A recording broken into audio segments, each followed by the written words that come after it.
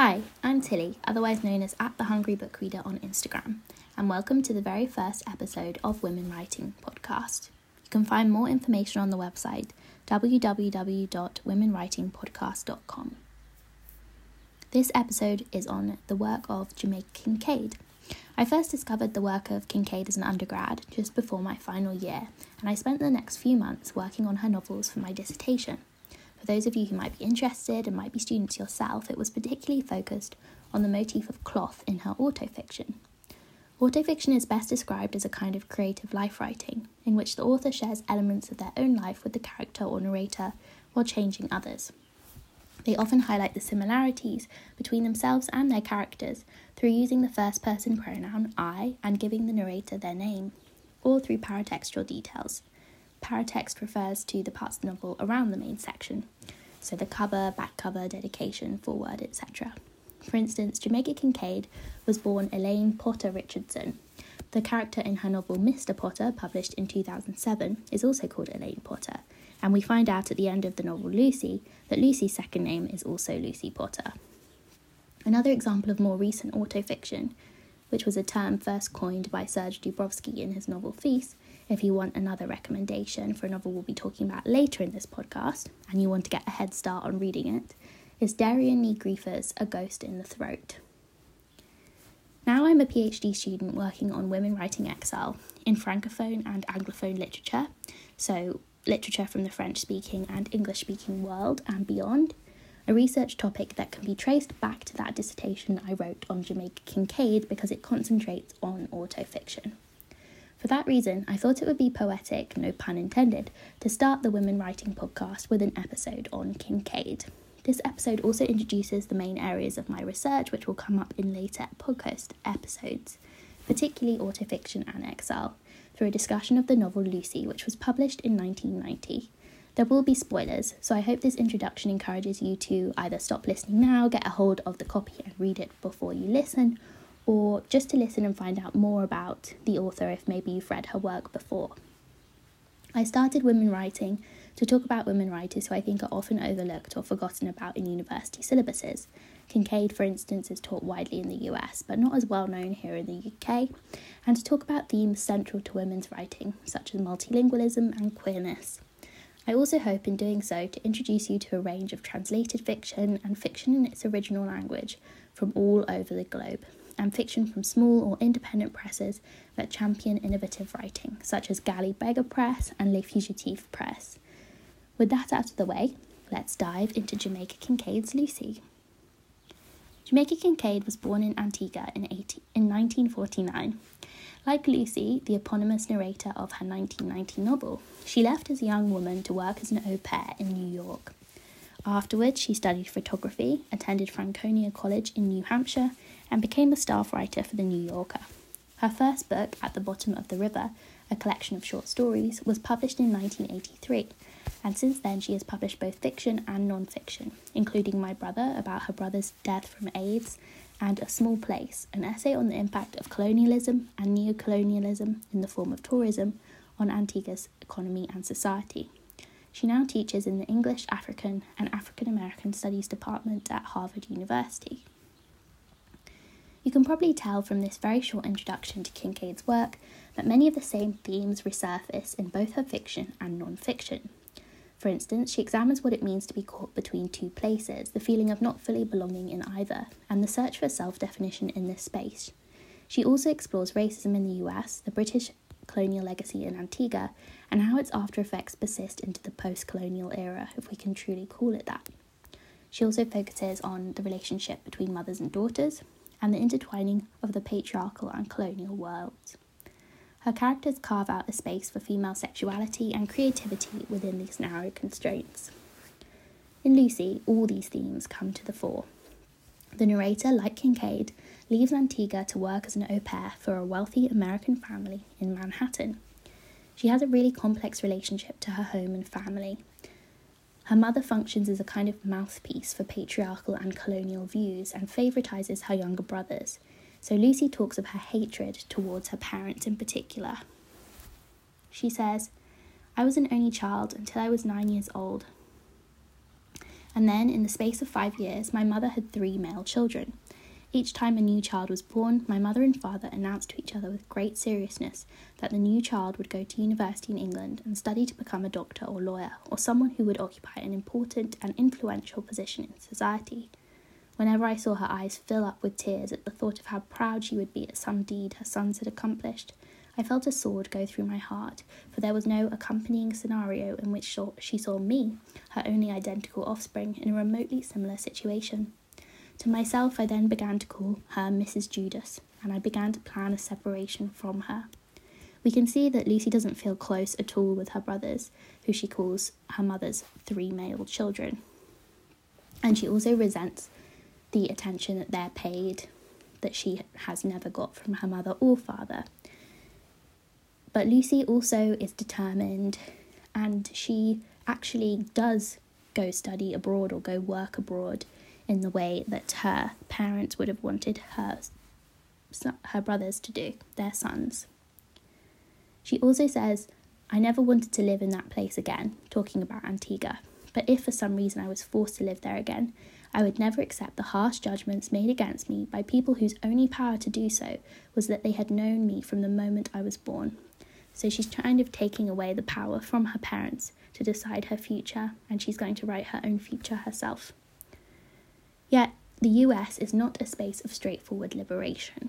On the other hand, in the US, Lucy is thought of as African American simply because of the colour of her skin, though her history is of course very different from those in the African American community, which just shows how little people in the US know of Antigua and the everyday racism that she has to confront.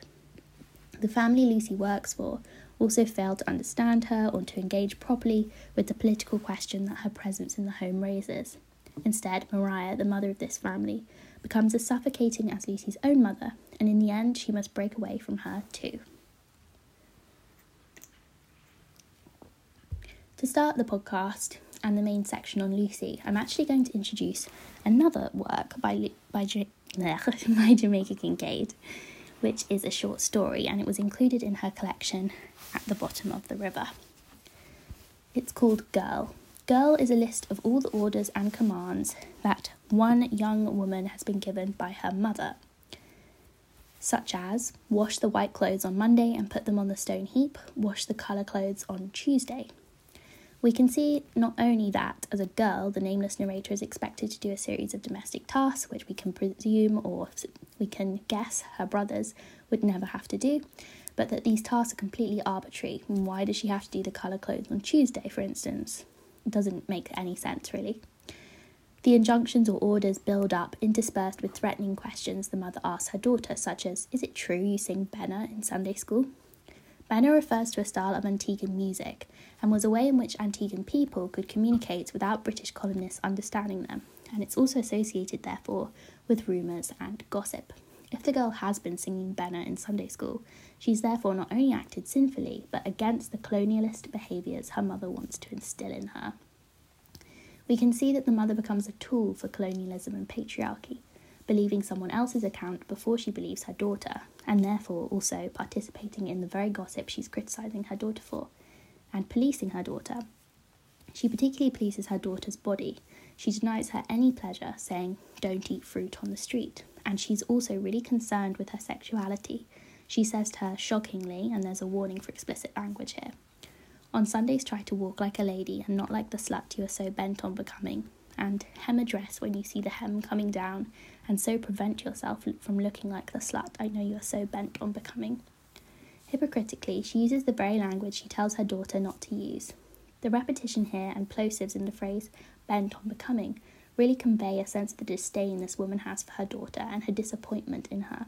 Her words are weapons to mould her daughter into a girl who will not disrupt the peace or resist or rebel. The mother herself parrots patriarchal and colonialist discourse to her own daughter, becoming complicit in these structures. As well as her own power, however, we can see that of the daughters. For Kincaid, knowing someone's name is a way of having power over them. Therefore, the fact that the mother doesn't use the girl's name and the reader doesn't learn it means the girl, the nameless girl, in a way is free to escape these orders and commands that she's been given. In Lucy, the narrator talks about not wanting to become an echo of her mother. In this short story, Girl, the young woman, because it is after all the young woman repeating the mother's words, not just the mother herself speaking, does become an echo of the mother, yet she becomes a kind of subversive echo. She shows how mothers pass to their daughters a discourse that is in itself an echo of the coloniser's speech. In that way, she is singing Benna in Sunday school, spreading seeds of resistance. The narrator of Lucy, to go back to the novel now, is similar to this girl in some ways. She says, I had been a girl of whom certain things were expected, none of them too bad. A career as a nurse, for example, a sense of duty to my parents, obedience to the law and worship of convention. However, after moving to the US, she's changed. But in 1 year of being away from home, she says, that girl had gone out of existence. For instance, firstly, she embraces her sexuality. She thinks of writing back to her mother, who's obviously similar to the mother in the short story Girl. Life as a slut was very enjoyable, thank you very much. And she also states, I had not known such pleasure could exist. Exile does give her the space in which to escape the policing of her mother.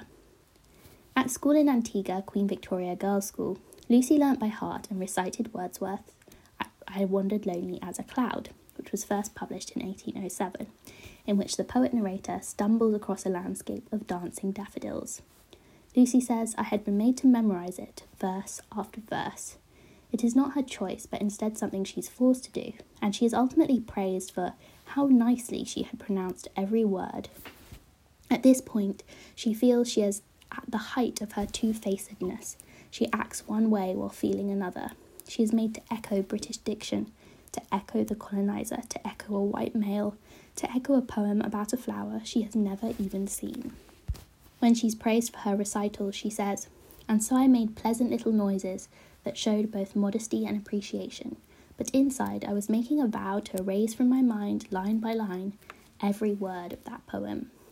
As Kristen Marlis articulates in her article, which I have listed below and is also on the website, Lucy is therefore already in exile in Antigua, because she has lost her tongue.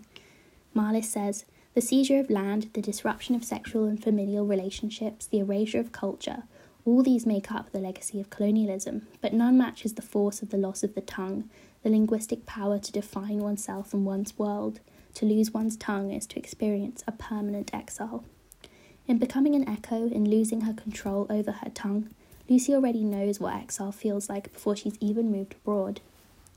Yet an echo is inherently split. It can deviate from the original sound, reverberate and rebound, and become something different. Lucy realises this in the US. The mother of the family she's au pairing for, Mariah, takes her to see the daffodils, blindfolding her and then revealing the flowers, which Lucy doesn't recognise as daffodils at first. She simply sees many yellow flowers.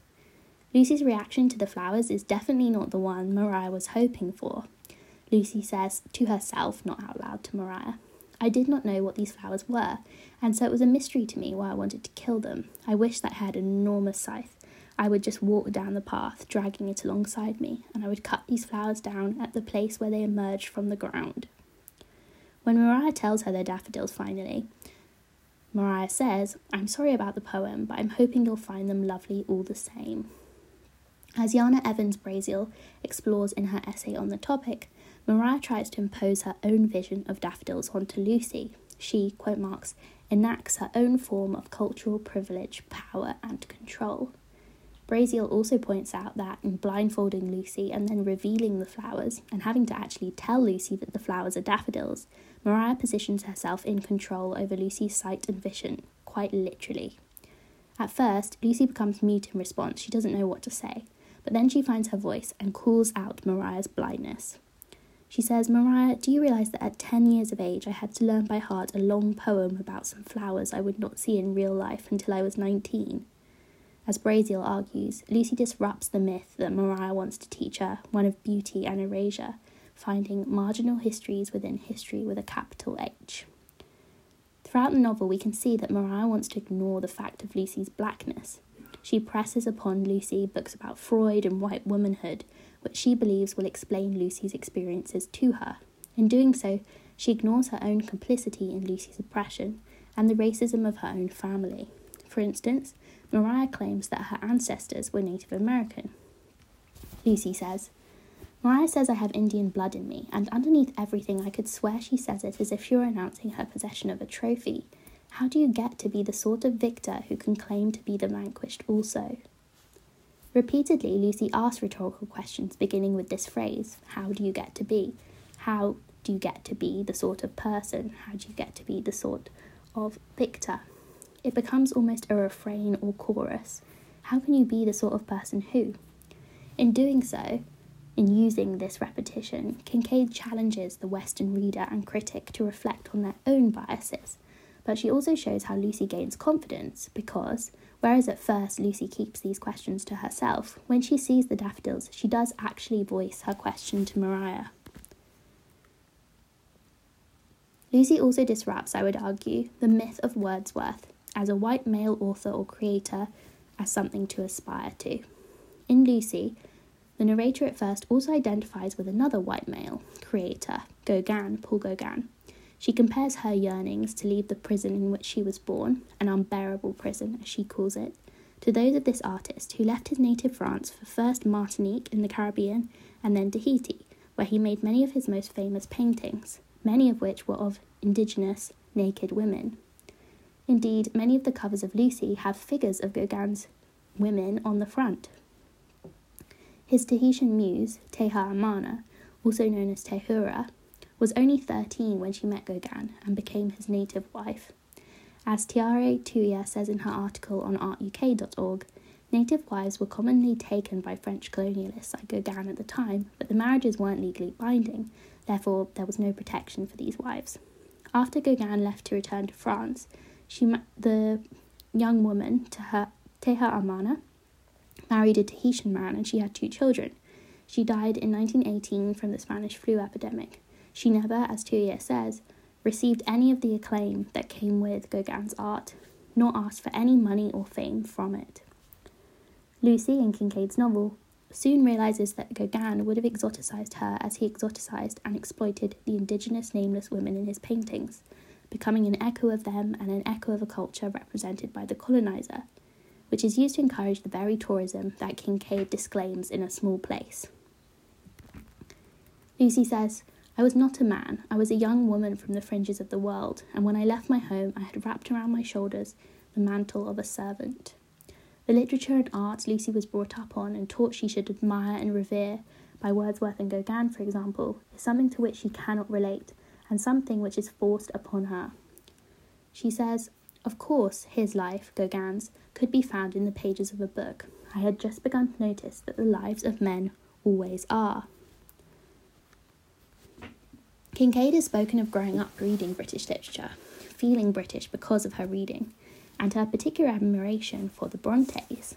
The novel Lucy echoes, which is a fact little acknowledged by critics, Villette by Charlotte Bronte. In Villette, the main character is called Lucy Snow. She leaves her home in England to go work abroad as a kind of servant, a hybrid between governess and lady's maid, at a school in a French-speaking country. It's never specified exactly where she moves. And the school she works at has its students and teachers closely watched over by a mysterious figure called Madame Beck. Therefore, there are many parallels between the story of Lucy Snow in Villette and the story of Lucy in Kincaid's work. David Yost does explore this connection further in his article, A Tale of Three Lucys, Wordsworth and Bronte in Kincaid's Antigone and Villette. He points out that when visiting an art museum, Lucy Snow rejects the limiting roles the paintings there implicitly encourage, of women as either exoticized and sexualized, or, at the other end of the spectrum, angelic and devout. Lucy Snow in Villette also finds an outlet in performance, for instance, the play that the school puts on. When she performs, she half changes the nature of the role and acts to please herself. She takes the pleasure she has been denied, just as Lucy in Kincaid's novel does. And Lucy Snow in Villette also resists muteness, just as the other Lucy does, saying, I spoke, all leaped from my lips, I lacked not words now. Fast I narrated, fluent I told my tale, it streamed on my tongue. As Yost says, though Lucy in Kincaid's novel may resent Mariah's Eurocentric abuse of books, Lucy still collects them obsessively. The key for Lucy is to make the books her own. By writing within the Western tradition of the Bildungsroman, a coming-of-age novel, and echoing a Western novel, Villette by Charlotte Bronte, Kincaid nonetheless makes the books and any art in them her own.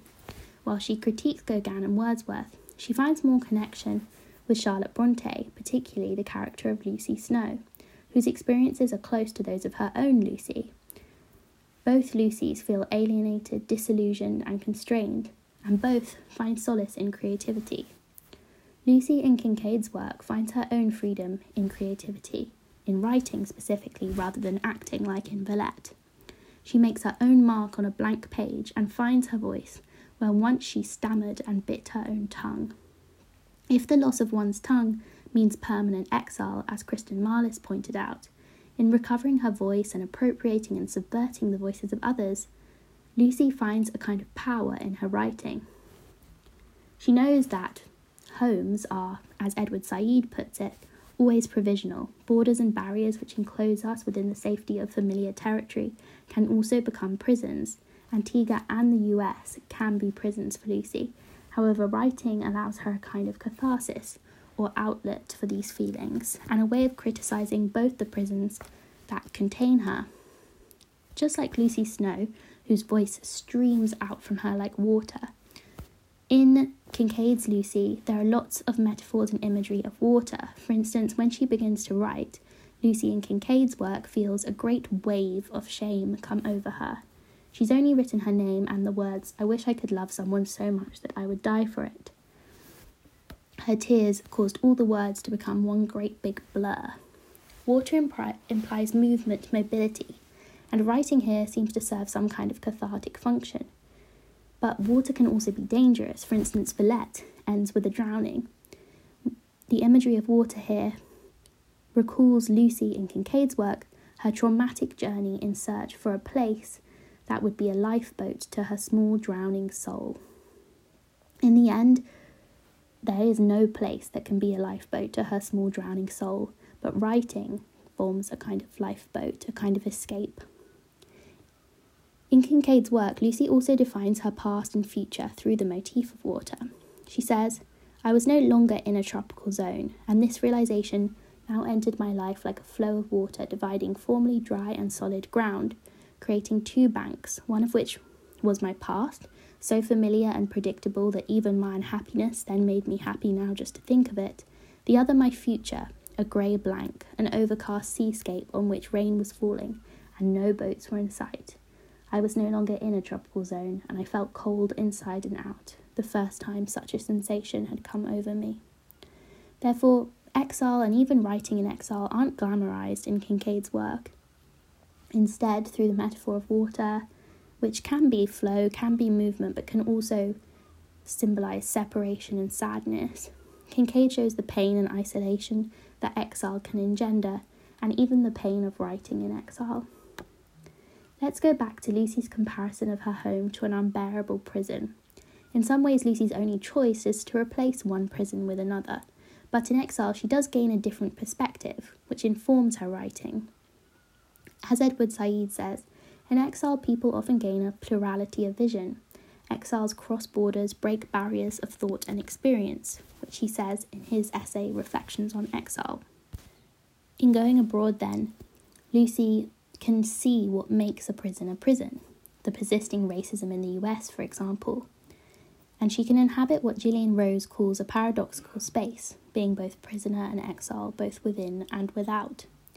Janelle Martin argues that Lucy ends with the narrator moving from an exile imposed by others, such as the exile she existed in Antigua, to a self-imposed chosen exile, an exile from her family and from her homeland in the US. Martin quotes another critic, Evie Shockley, who calls this state a Gothic homelessness, when the individual who is unwilling and or unable to achieve or maintain performances of ideologically privileged norms, as a result comes to be located socially outside or on the margins of domestic space and the communities privileged by domestic ideology. Lucy remains on the margins even in the US. Villette is also a Gothic novel, so it's interesting that Shockley uses the term Gothic in her description of this state. Villette is haunted by a ghostly nun. Although the nun turns out to be a student sneaking out in disguise, the real gothicness of the book lies in Lucy Snow's treatment of herself at the beginning of the novel. Alone and penniless, her future dependent on her job, she fiercely denies herself any passionate emotions, determined to remain cold to survive in the world. Therefore, both Lucys recognise that Exile has a gothic nature. At the start of the book, neither allows themselves to feel deeply because they have always been taught to do so is wrong. For Lucy Snow, by organised religion and discourse about women's roles in the world. For Lucy, by the colonialist patriarchal lessons she took away from both her mother and schooling. Lucy in Kincaid's work concludes, "I am alone in the world, and I shall always be this way, all alone in the world." She in some ways embraces this apartness, as Martin says, because it means she does not become complicit in the structure she criticises, but in other ways she still resents it because she yearns to feel the passionate emotion that those around her do. Suzanne Monitza-Rozak interestingly argues that she doesn't submit to the conventional demands of upward vocational and economic mobility that some might to survive in the US. Instead, Lucy finds in creative work a politically engaged and personally fulfilling career.